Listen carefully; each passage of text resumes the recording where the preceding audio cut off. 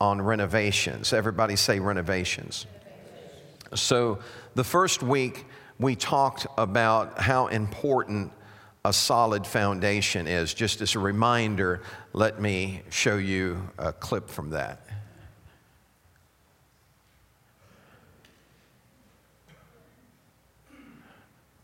Motivated by her past, Alicia decided to accomplish her clip. The Kings converted their carport in... It's called Foundations. There you go.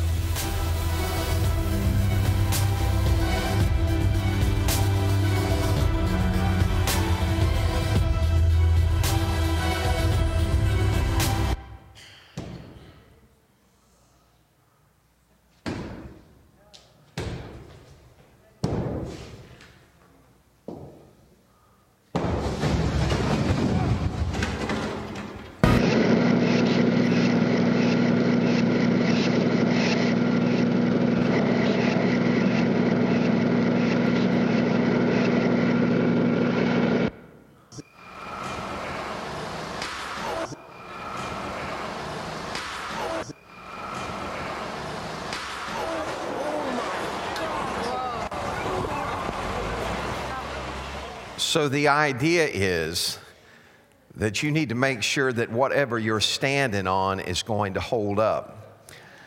How many times have you found yourself knocked off your feet before? Some have been getting knocked off their feet with corona. Some have been getting knocked off their feet with coronavirus.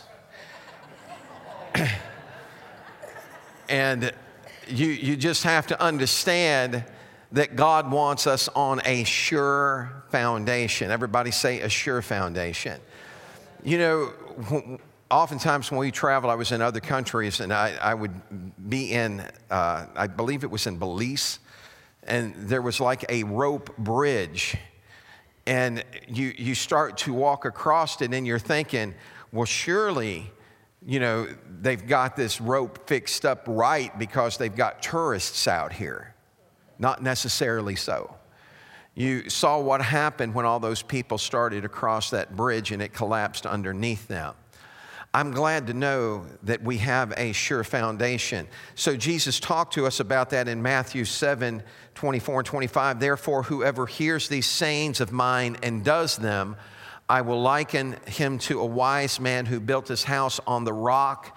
And the rain descended, and the floods came, and the winds blew and beat on that house, and it did not fall, for it was founded on the rock. In 1 Corinthians 10:4, it says that rock was Christ. In 1 Corinthians 3:11, Paul writes, for no other foundation can anyone lay than that which is laid, which is Jesus Christ. So we understand that Jesus is our solid foundation. Now, last week, we talked about preventive maintenance. It's not enough just to build a house. You also have to maintain it. How many of you have ever had to have something fixed in your home? Wave your hand if you've ever had to have something fixed in your home. If you live there long enough, something is going to go bad. So you can't just build the house and kick back and relax and say, well, I've done what I need to do. I'm not ever going to have to worry about it. Things go wrong, and it's the same way in our life. There's a family called the King family, and found out that their house started out okay, but things went desperately wrong. Motivated by her past, Alicia decided to accomplish her dream. The Kings converted their carport into an extra room, and the Step-by-Step daycare was born. The name of our daycare is Step by Step. We developed this daycare, we built this daycare one step at a time. We not only give childcare, we make sure they have clothes when they need it, provide transportation if it's needed, we feed extra dinners at night if we need to. We have situations where sometimes the kid may have to stay a little longer, come a little earlier. We don't mind doing it to help people out. I would take my grandson and keep him until 10:30 at night while I work for nothing. Because the Kings work so hard at giving back to their community, and they often give their services free of charge, it's taken a toll on the home and daycare. It's gotten to the point where this family is living below the poverty level. leaving them without a budget for their own food, gas, or clothes. But the family definitely wasn't prepared for what would happen next. There's mold all over the house and no ventilation system, which makes things dangerous for their daughter Layla, who suffers from severe asthma and needs constant medical attention. We were hospitalized in October. At this current moment, she has about 56% capacity of her lungs being used. We want her environment to be healthy. As parents, it's our job to provide a healthy environment for all of our kids, not just her. We have 15 children we're responsible for. The longer we're here, the longer the mold's growing, it's turning into a dangerous situation. It's like a ticking bomb, actually. You know what to say? Say it with me. Bus driver! Move that bus!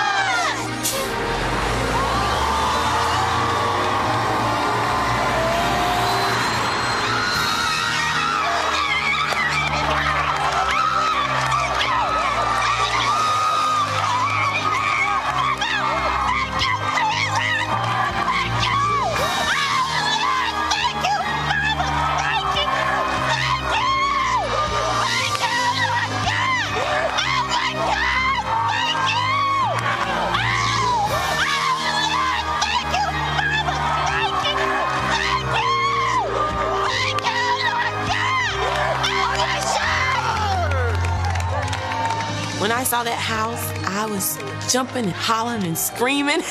It's just one of those moments where you gotta say, break free and be a kid, you know?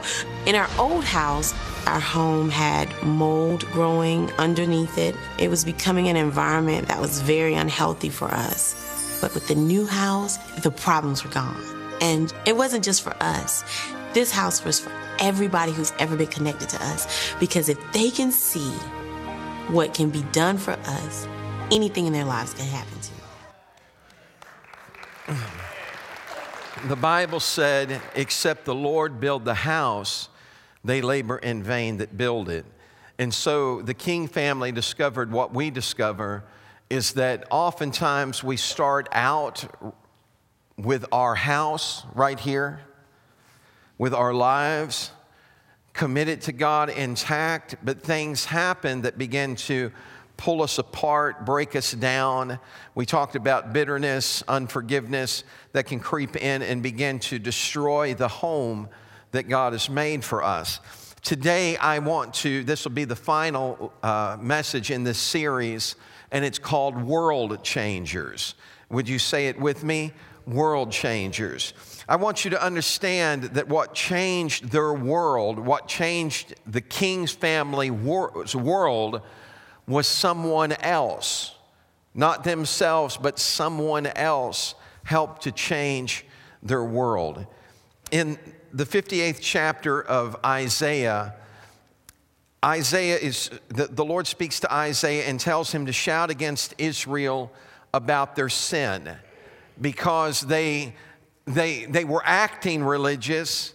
They would come in and they were fasting and they were doing all this stuff. And God's saying, look, man, this is just a show. And I'm not having any of it. And so he starts talking to them about the fact that, you know, you're coming and you're fasting and you're saying, how come God doesn't hear? Why doesn't he see? And he said, but though you're going through these religious ceremonies, your heart's still not right. He said that you're doing all this fasting, but you're still treating your servants mean. You're not doing right with them. And so what he's trying to do is to get them to turn. Everybody say turn. You know, the thing is if you're going the wrong way, how do you get home? You have to turn at some point. You can't keep going the wrong way and expect to get home. You have to make a turn. And so he instructs them in Isaiah 58, 8-11. He tells them what will happen if they make this turn. He says, then your salvation will come like the dawn, and your wounds will quickly heal. Your godliness will lead you forward, and the glory of the Lord will protect you from behind. Then when you call, the Lord will answer. Yes, I am here, he will quickly reply. Remove the heavy yoke of oppression. Stop pointing your finger and spreading vicious rumors. Feed the hungry and help those in trouble. Then your light will shine out from the darkness, and the darkness around you will be as bright as noon. The Lord will guide you continually, giving you water when you are dry and restoring your strength. You will be like a well-watered garden, like an ever-flowing spring. And then he gives them another word, and your people will rebuild. Everybody say rebuild. The ancient ruins. You will raise up and restore the old foundations of buildings that have been laid waste. You will be called repairer of the breach, restorer of streets with dwellings. You will change someone's world. I thought about what we've talked about over the last weeks. We've talked about having a solid foundation. We've talked about the need for having our house maintained. But then I thought about, what about those that are around us? What about the people that have suffered loss that are around us? Sometimes if we're not careful, we're so focused on our loss that we're not extending a hand to help someone else, that we can be hurting so much with what we're going through that we forget that there are others that are going through things as well. And the quickest way to find our healing is to help someone else experience theirs. I thought about years ago, there was a lady, her name was Sister Allen. She pastored a church. Man, they were way out in the country, and a gravel road called Gravel Hill. And it was way out in the middle of nowhere. I couldn't tell you how to get there today if my life depended on it. I don't even remember how we got there. I just remember going out there as a young man, and she was an older lady, and she did this song called the Washwoman Song. And she'd get up and she'd start acting like she was washing clothes. And I'm not going to try and sing the song. I can't even remember the words of the song. I just remember the story behind the song. That there was a lady that was on the poor side of town, and she was out there washing her clothes, and she saw this woman come riding by in a big Cadillac. And the woman in the big Cadillac looked out at her, and she saw her heavy toil, and she saw that big smile on her face and her singing, and she drove away from there going, how can someone with so little look like they have so much? The woman that was doing the washing noticed a lady in the Cadillac as she drove by, and her face was very solemn, and there seemed to be no joy in her life. And the woman that was doing the washing looked up and said, how can someone with so much seem to have so little? Oh, I'm telling you that life is all about perspective. That happiness can't be bought. That joy cannot be attained through things. But there is someone that can bring it. People say, well, I don't know about happiness not being able to be bought. Give me a wad of cash and you'll make me happy for a while until your wad of cash ran out. Now think about this. I'm not making this up. A friend of mine had I believe it was a relative of his, won the lottery. This is a true story, won the lottery. His wife was getting ready to leave him, and he won $1 million on the lottery, and she fell in love with him all over again. True story, fell right back in love with him. He bought a house, he bought new cars and all that, and then all of a sudden he went through that $1 million. And guess what? She fell back out of love with him. She ended up leaving him. When they repossessed the house he bought, they went inside one of the closets, and there was a pile of lottery tickets that had been scratched off because he was trying to find happiness and find love again. I leave for your consideration, he never had it. Do you understand that things can't do that, but there is a God that promises us that if we will turn to him, that he will turn to us. And one of the greatest things you're ever going to experience in your life is bringing someone else to God. Man, I can't explain to you what that feels like. Any of you that have ever led someone to the Lord know what I'm talking about. someone that was despondent and depressed and down and out and felt like all hope was gone. And then all of a sudden, in one moment of time, a smile lights up a face where there'd been a frown. Joy fills a heart where there'd been desperation. All because someone caused them to come to God. They became a repairer of the breach. Everybody say, repair it.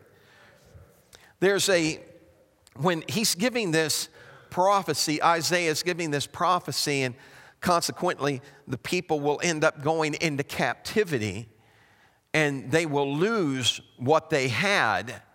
All that they had held on to and they thought was the important things, they ended up losing, but they did not lose this word. Now look, Amos would later speak again in Amos 9 and 11, and listen to what he said. In that day, I will restore the fallen house of David.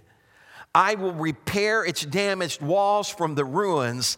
I will rebuild it and restore its former glory. People read that, but sometimes we don't get what he's talking about. That's Amos 9 and 11. Everybody say Amos. And then something unique happens in the book of Acts. Peter is instructed to go to Cornelius' house. And when he does, the unthinkable happens. A person that the religious world considered a dog, all of a sudden had the power of God fall on them, began to speak in other tongues. The Spirit of God gave them utterance, and they were saved. Everybody say they were saved. Well, they couldn't deny that they'd been saved because he just filled them with the Spirit. See, this is why God does this. It's because they believed that Gentiles couldn't be saved. They believed that Gentiles were dogs, and God's going to show you, I'm going to show you something about who saves people and who doesn't. And so Peter goes in, and while Peter's talking to them, and he starts to, before he even gets a chance to preach, doesn't it just ruin your day? When somebody just makes up their mind they're going to give their life to God and you don't even get a chance to preach? No, it makes me happy. So, I've shared with you about Debbie going to gas stations, in places, and several times I've come out, and she's got some lady. I've been, it doesn't take 10 minutes to fill the car up and go in and pay for it. And you come out and she's got somebody in the parking lot bawling and giving their heart to God. And I'm thinking, man, I preach for like 40 minutes before I ever get anybody to respond. Everybody say it's all about Him.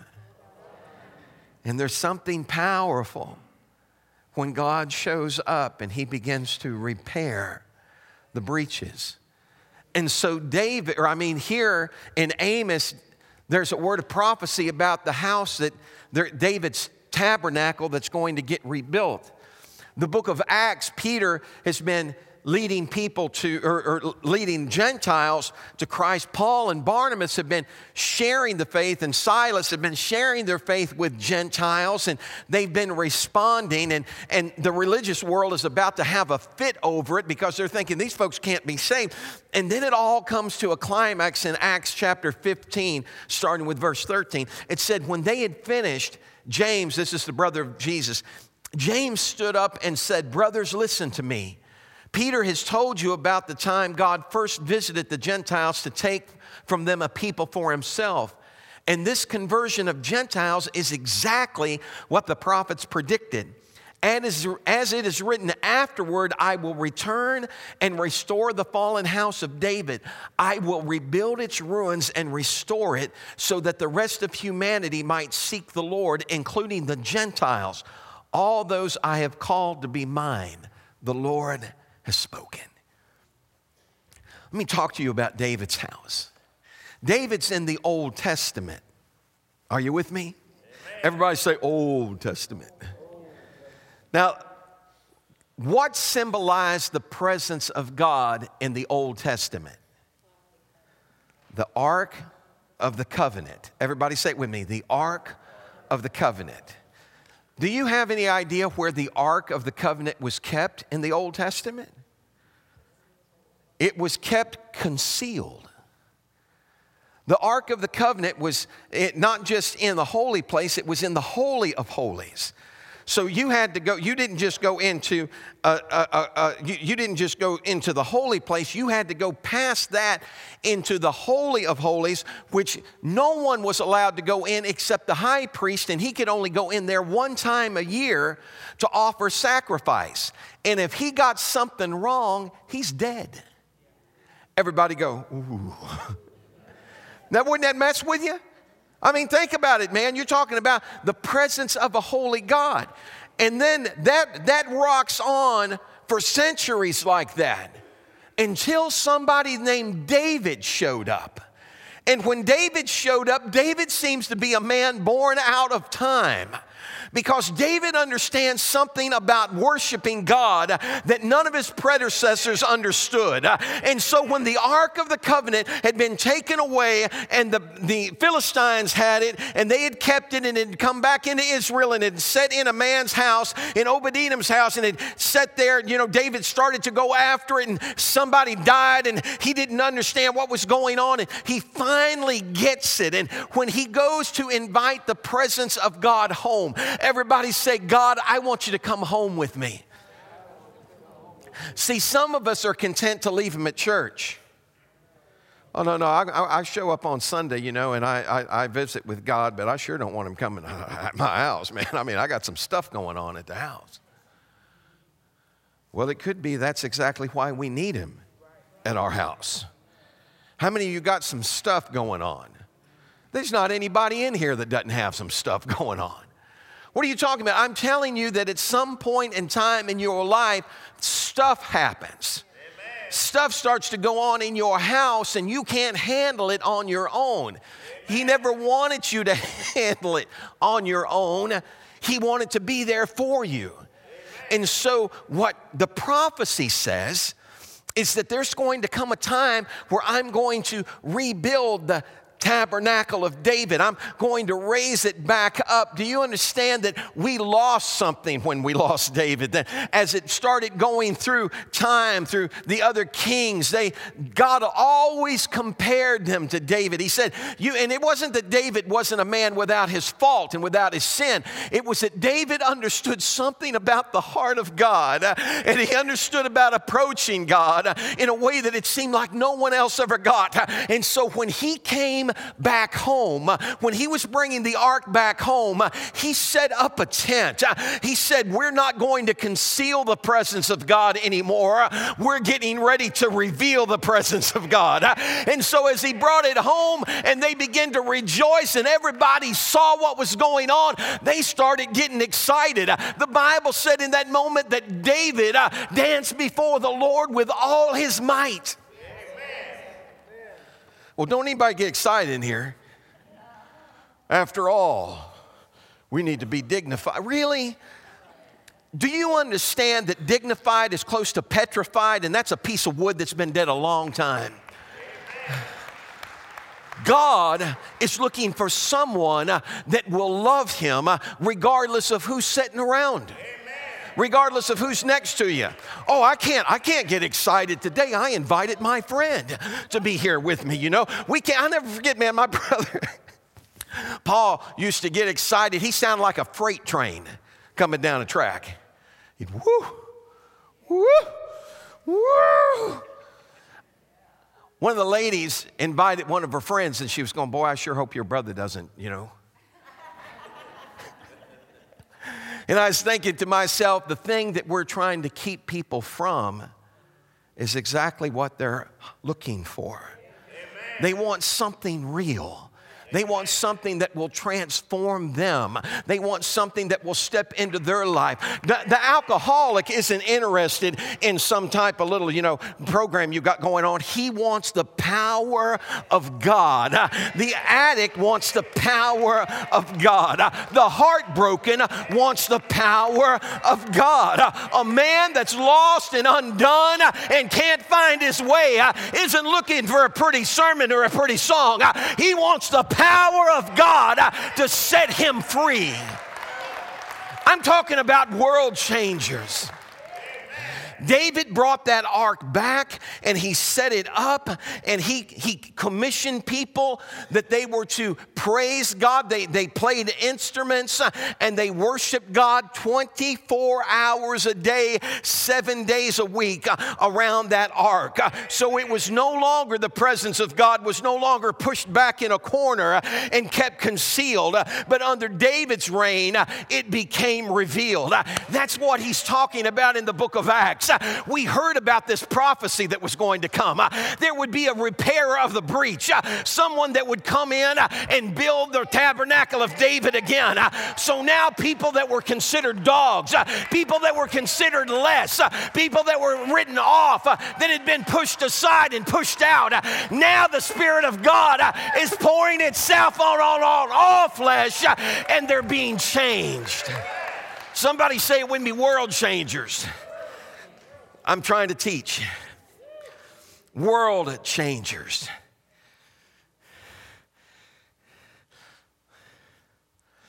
I'm not interested in church. I'm interested in the power and the presence of God.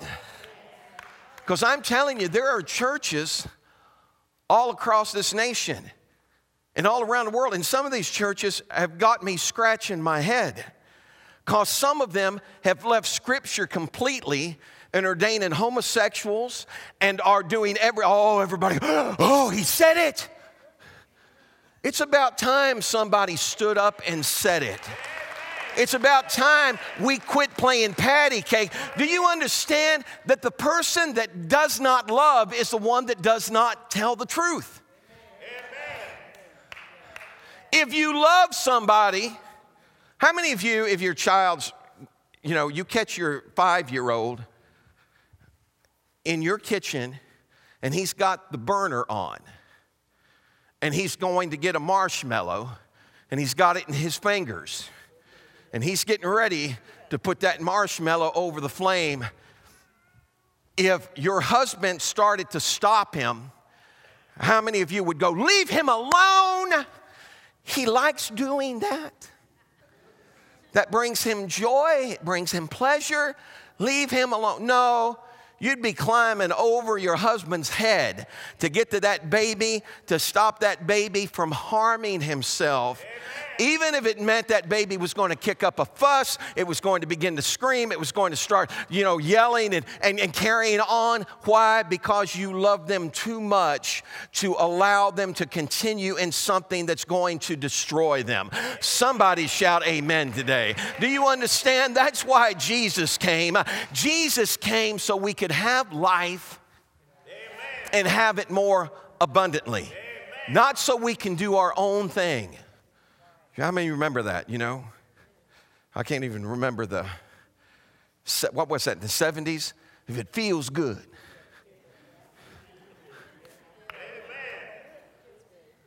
Help me out here. If it feels good, how many of you did it? Did it and then got in trouble for it? Felt good. My brother came in one night. Mom said, Daryl, are you sick? He said, no. She said, Daryl, are you drunk? He said, no, I'm not drunk. Ugh. She said, Daryl, you're drunk. He said, no, I'm not drunk. I'm sick. I've been sick all week. He was drunk.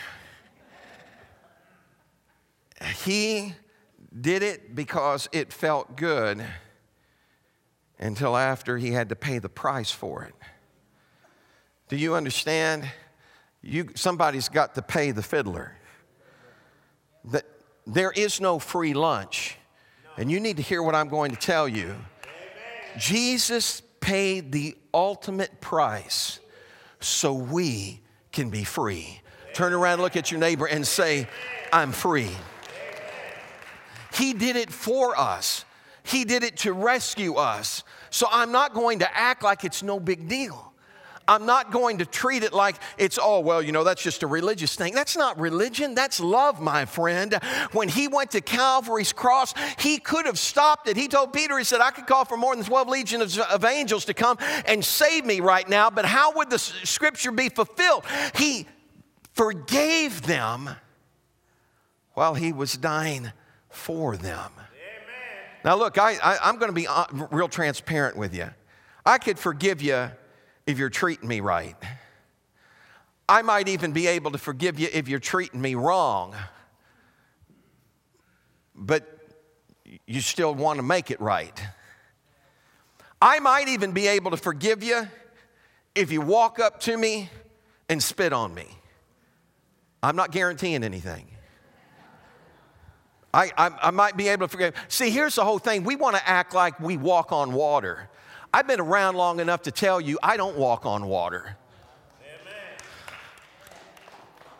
I know that's shocking some of you. I don't walk on water. I don't float on clouds. I every day have to get before God and say, God, I'm asking you to give me what I need this day. That's why he said, pray for your daily bread. Because as long as I'm in this flesh, I've got this flesh to contend with. And I got news for you. As long as you're in yours, you've got yours to contend with. But for a man to be able to take spikes through his hands and his feet, not while people are cheering for him, but are spitting on him, are beating him, are ridiculing him and cursing him, for him to be able to accept that pain in the midst of that kind of treatment can only come from the throne of God. Amen. Aren't you glad that he made the trip for us today? Amen. Come on. Amen. Are you glad? You say, well, Pastor, what about this house of David? Look, this is, everybody say revival. This is what he's talking about, revival. That he's going to raise up the tabernacle of David again so that people can experience the presence of God. How many of you in here want to experience the presence of God? Now look, I'm smart enough to know everybody doesn't want to. I know that. I know everybody doesn't want to experience the presence of God. I've been in places where folks were looking at the back door thinking, man, as soon as that dude yells amen, I'm out of here. I'm getting out of here. I don't know who he is. I don't know where he came from, but I feel something and it can't be right. Look, if you don't feel God, then you don't know God. Amen. I'm telling you, he created the heavens and the earth.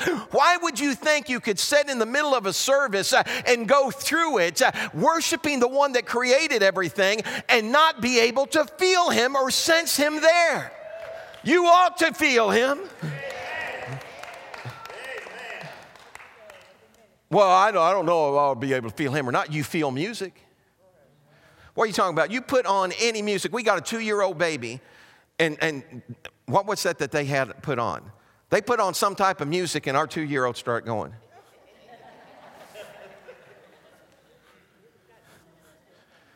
They put on worship music, and she started. And she's singing with them. Well, what happened? That stuff's contagious. I saw her doing it. I thought, yeah, girl, go. I'm not going to discourage her. I'm going to encourage her. Come up here a minute, Kevin, would you? Come up here. Now, if Kevin wants to encourage me to worship God, what should Kevin do? Worship God. So, but he's looking at me. And that's what happens, isn't it? We go to church a lot of times because we're not sure about what everybody else is going to think. Can I let you in on a secret? I don't care what everybody else thinks.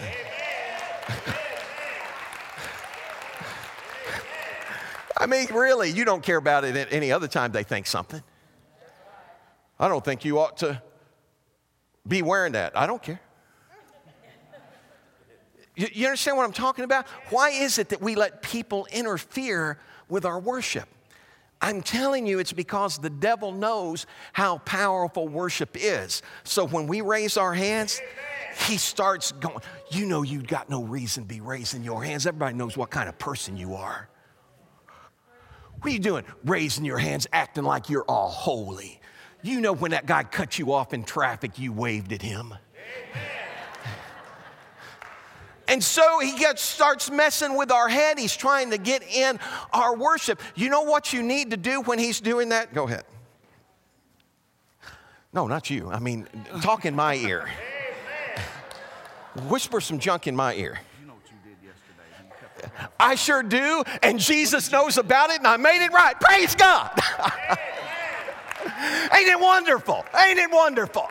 Just let him know that you already dealt with it, and Jesus has dealt with it for you. Thank you, Kevin. Give him a big hand, would you? Revival. Did you see what Mrs. King did when she saw that house? Oh, that's so lovely. Thank you so much for doing that.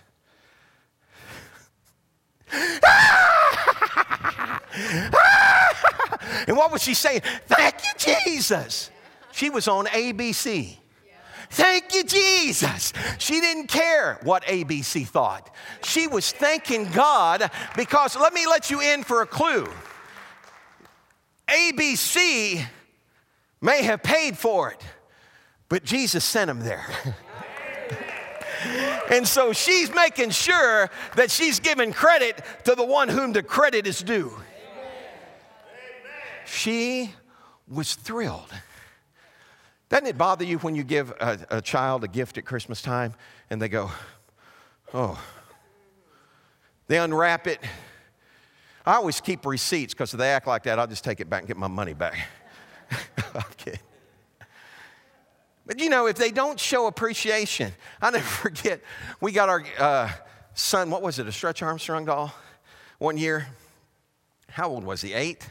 Something like that. Got him a Stretch Armstrong doll. How many of you remember Stretch Armstrong? Weren't they great? And so we got him one, and he went to his grandma's house, and he opened up his gift, and she got him one too. And he goes, oh, you know, and Debbie said, what do you say? He said, I already got one. Jonathan. Well, if he's already got one, you know, grandma doesn't care. If he's already got one, he's already got one. Don't you better get in there and thank your grandma while there's still body in her breath in your body. You know what I'm talking about? And so, but to see someone reflect thankfulness and gratitude, not because they were forced to, but because from the depth of their hearts, they want to. I mean, think about that. That girl didn't care. She was shouting, thank you, Jesus. I love you, Father. I thought she was getting ready to break out in the Holy Ghost there for a second. Man, she was all over the place, but she had a reason to. And watch what she said. She said, this wasn't for me. This was for everybody. Amen. Because, can I put this in terms? Because if people can look at my life and see what God's done for me, then they can know that God can do that for them too. Amen. Amen. God will do it for you. Everybody say, God will do it for you. Say it, if he'll do it for Pastor Rick, he'll do it for me. Because Pastor Rick ain't nothing special. Go on, you say it all the time anyway. Come on. Because Pastor, you know what I'm talking about? Do you understand that God wants to do it for you? Somebody ought to just jump up and say, he wants to do something for me. Praise God, there's one. We got some hands going. I ain't seen no feet make the ground yet. God wants to do something for me. Now, watch this. Watch this. I'm getting ready to wrap up. Everybody say revival. I want you to look at Amos chapter 9 and verse 13. And I want you to listen to these words.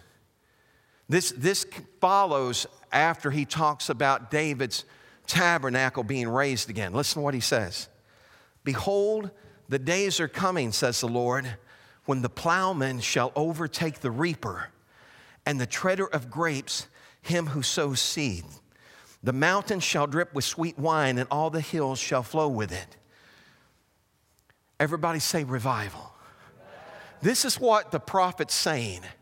There's a day coming that the harvest is going to be so huge that when it's time to start planting seed again, they're going to meet the person harvesting in the field because the harvest is so big, they're not done taking the harvest in yet. Do you understand that it's not His will that any should perish, but all have everlasting life? And what God wants to do is send a worldwide harvest. Friend, I am not going to be standing around, looking around saying, well, I hope something happens. It's time. He said, pray ye therefore that the Lord of the harvest will send forth laborers into the field. It's time for us to jump in the field and say, thank you, God, for the harvest. I'm going after it right now. I'm going to begin to reap. I'm going to begin to let people know. How did it happen? Look in the book of Acts. I'm getting ready to wrap up. Look in the book of Acts. Paul goes into 3 places. He hits Thessalonica. When he gets into Thessalonica, he goes, as his custom is, to the synagogue, and he's there for 3 weeks sharing Scripture. Everybody say sharing Scripture. And while he's sharing Scripture, he's changing people's minds about God. He's repairing breaches in their heart. He is mending brokenness in them. And the Bible said that they started to believe. Not just a multitude of men, but great women that were married to great men or women of importance began to believe. Some of the Jews got upset and they started to attack him. They brought in people to start a riot, and so they go to Jason's house to try and get Paul. When they get to Jason's house, Paul's not there. So they drag out Jason and they start saying, what's going on? And this is what they said. They said, these are those that have turned the world upside down and they've come here. Do you understand? God wants to make us a world changer. He wants us to turn our world upside down, our neighborhoods, our families, our life, our jobs. God, and all it takes is sharing. He went to Thessalonica, he goes to Berea, and then he ends up in Athens. And every place he goes, revival hits. Every place he goes, people are being changed. Why? Because Paul's saying, I'm a repairer of the breach. Amen. God has called me to be a world changer. Don't you think it's time we answer that call too? Would you stand with me right now?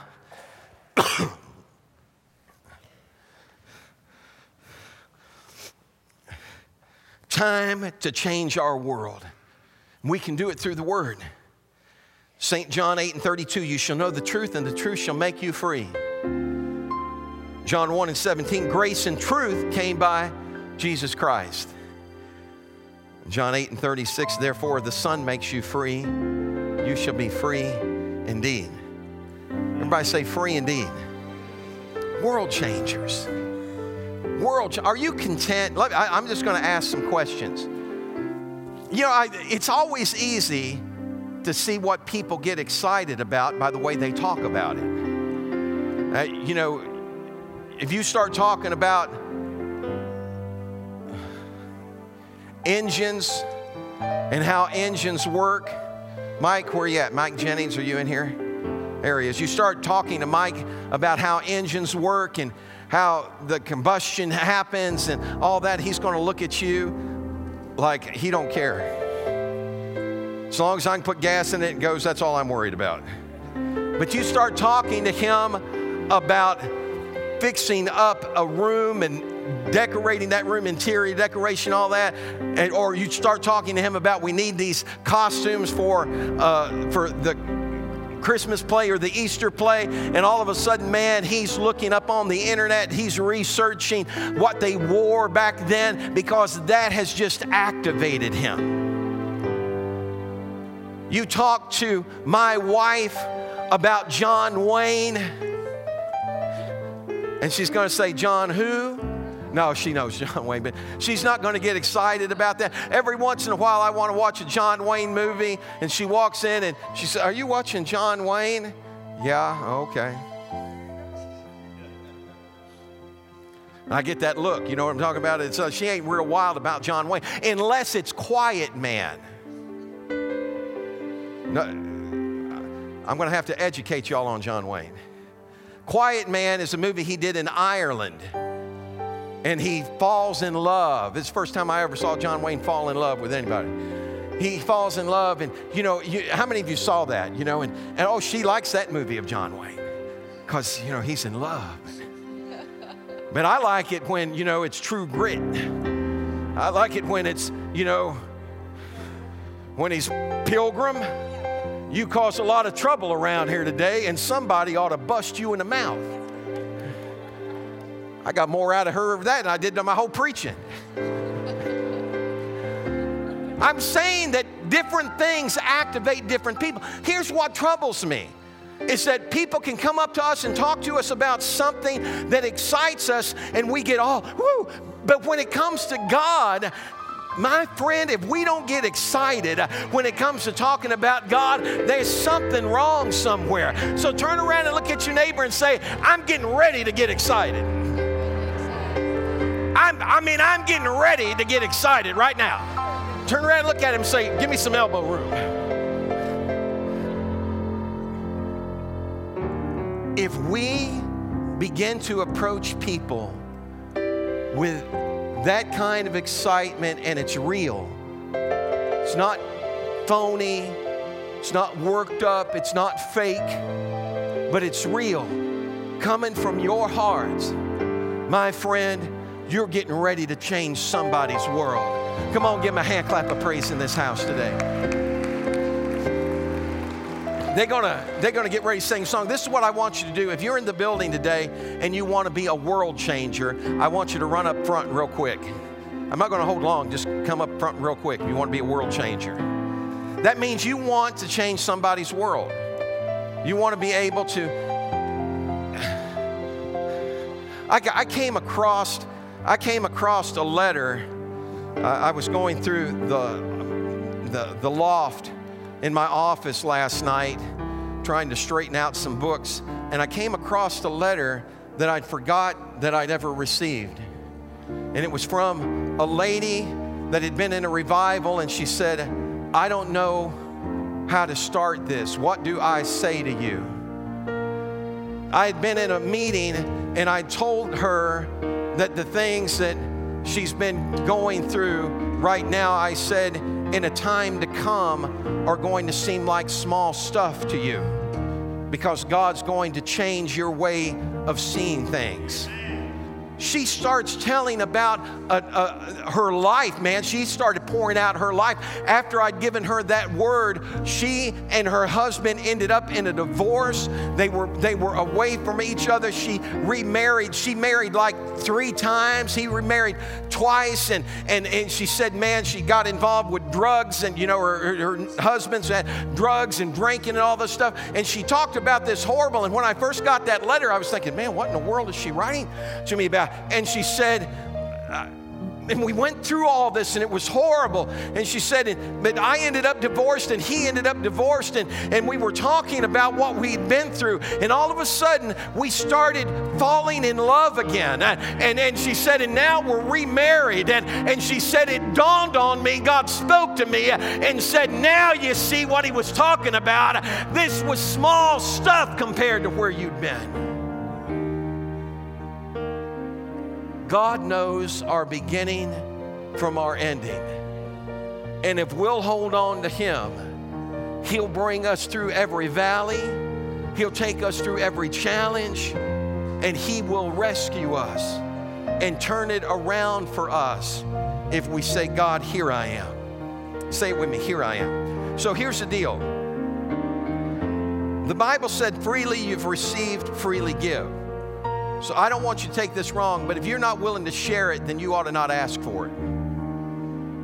If you're not willing to share what God gives you, what God does for you, I mean, if your life is a total mess and God comes in and straightens it out, and then you won't tell anybody about it, You've got to be willing to share it. Everybody say a world changer. Paul said, I'm the least of all the apostles. He lived every day with the understanding that because of him, there were people that had been put to death. But he had to shake that off, and he had to keep his eye on what was before him. He said, forgetting those things that are behind and reaching for those things that are in front of me. How many of you ready to let go of some stuff? Come on, just let it go. Say, God, I'm letting it go right now. I want your hands raised. Would you do it? God, I'm letting it go right now. I want to pray over you. Can I do that? Just stretch those hands. Father, in the name of Jesus, we come to you today to declare that the devil's a liar and he cannot hold us any longer. God, we break every stronghold that he's ever laid on our lives. God, we declare, God, your victory over him. We stand up today and say, here I am, God. We repair the breach. We receive you, God, into our lives, God, to restore us. And God, we ask you to make us a world changer. Give us a word, God, that when we share it, it changes someone's life. It changes someone's world.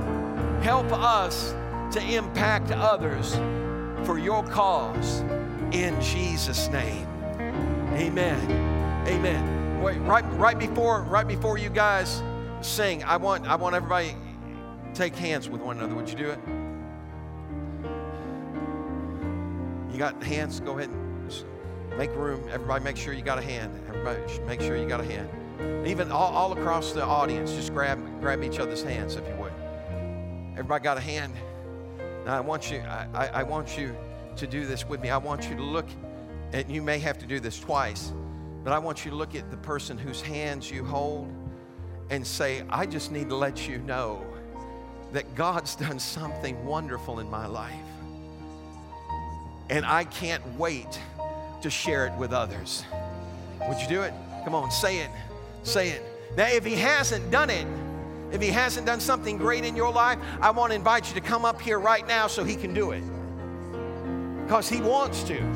He wants to do something great in your life. As a matter of fact, you don't even have to come up here. If he hasn't done something great in your life, if you're wanting him to do something great in your life and it hasn't happened yet, I want you to just stretch your hand to heaven right now. Just stretch your hand to heaven. God, I'm asking you to look all across this building. God, you see every hand that's raised, every life that it represents. God, what they're going through, what their challenges are, and God, the breakthrough they need. Now, I come to you today confident that you're more than enough to make that breakthrough for them.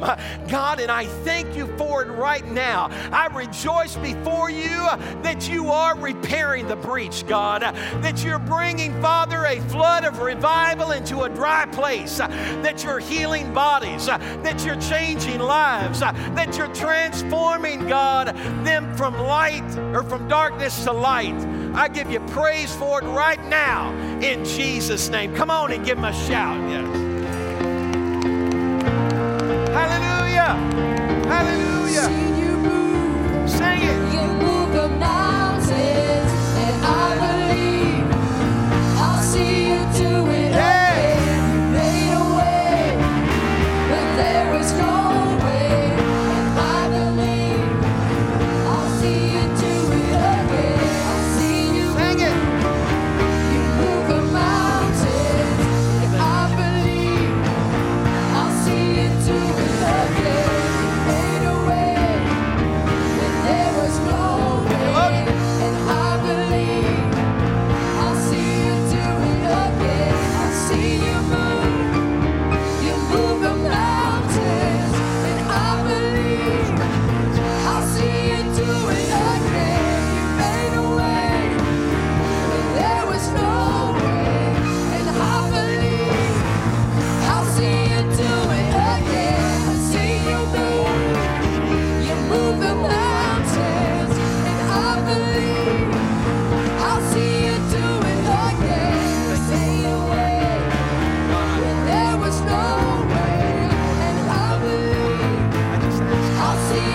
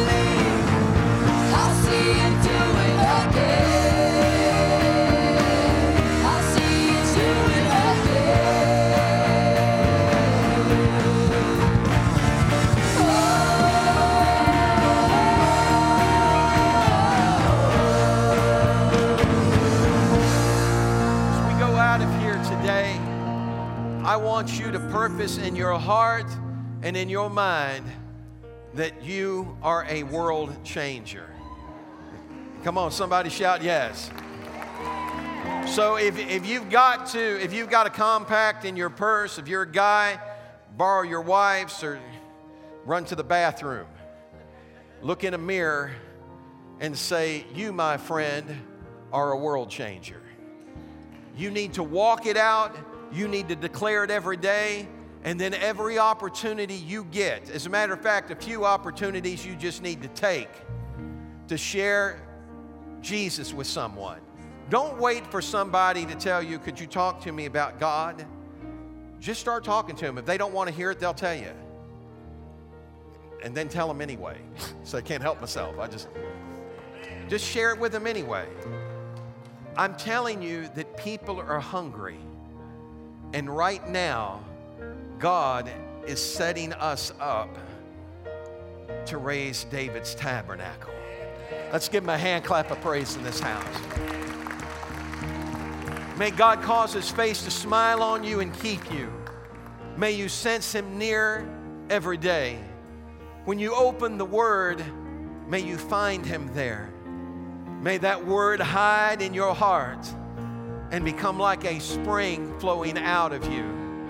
I pray, God, your blessing over them today, that you keep them as the apple of your eye, and that you send revival in Jesus' name. Amen. God bless you today. Greet each other.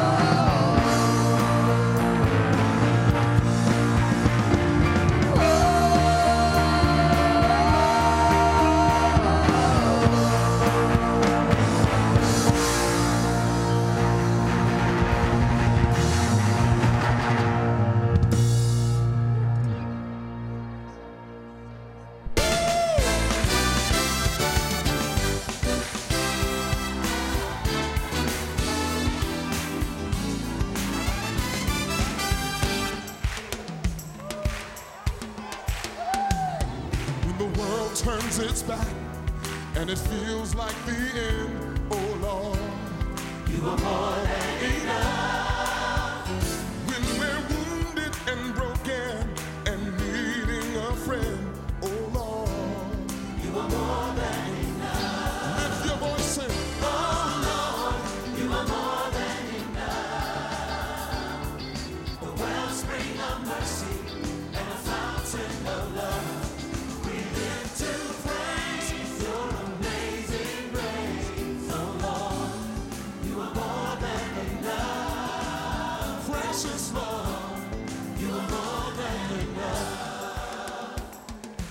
Done all we know, and we're facing defeat.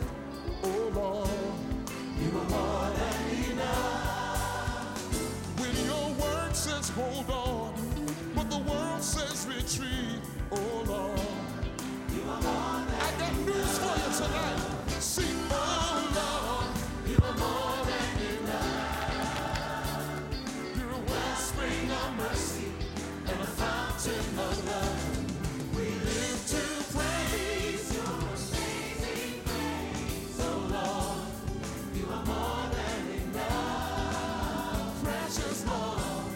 You are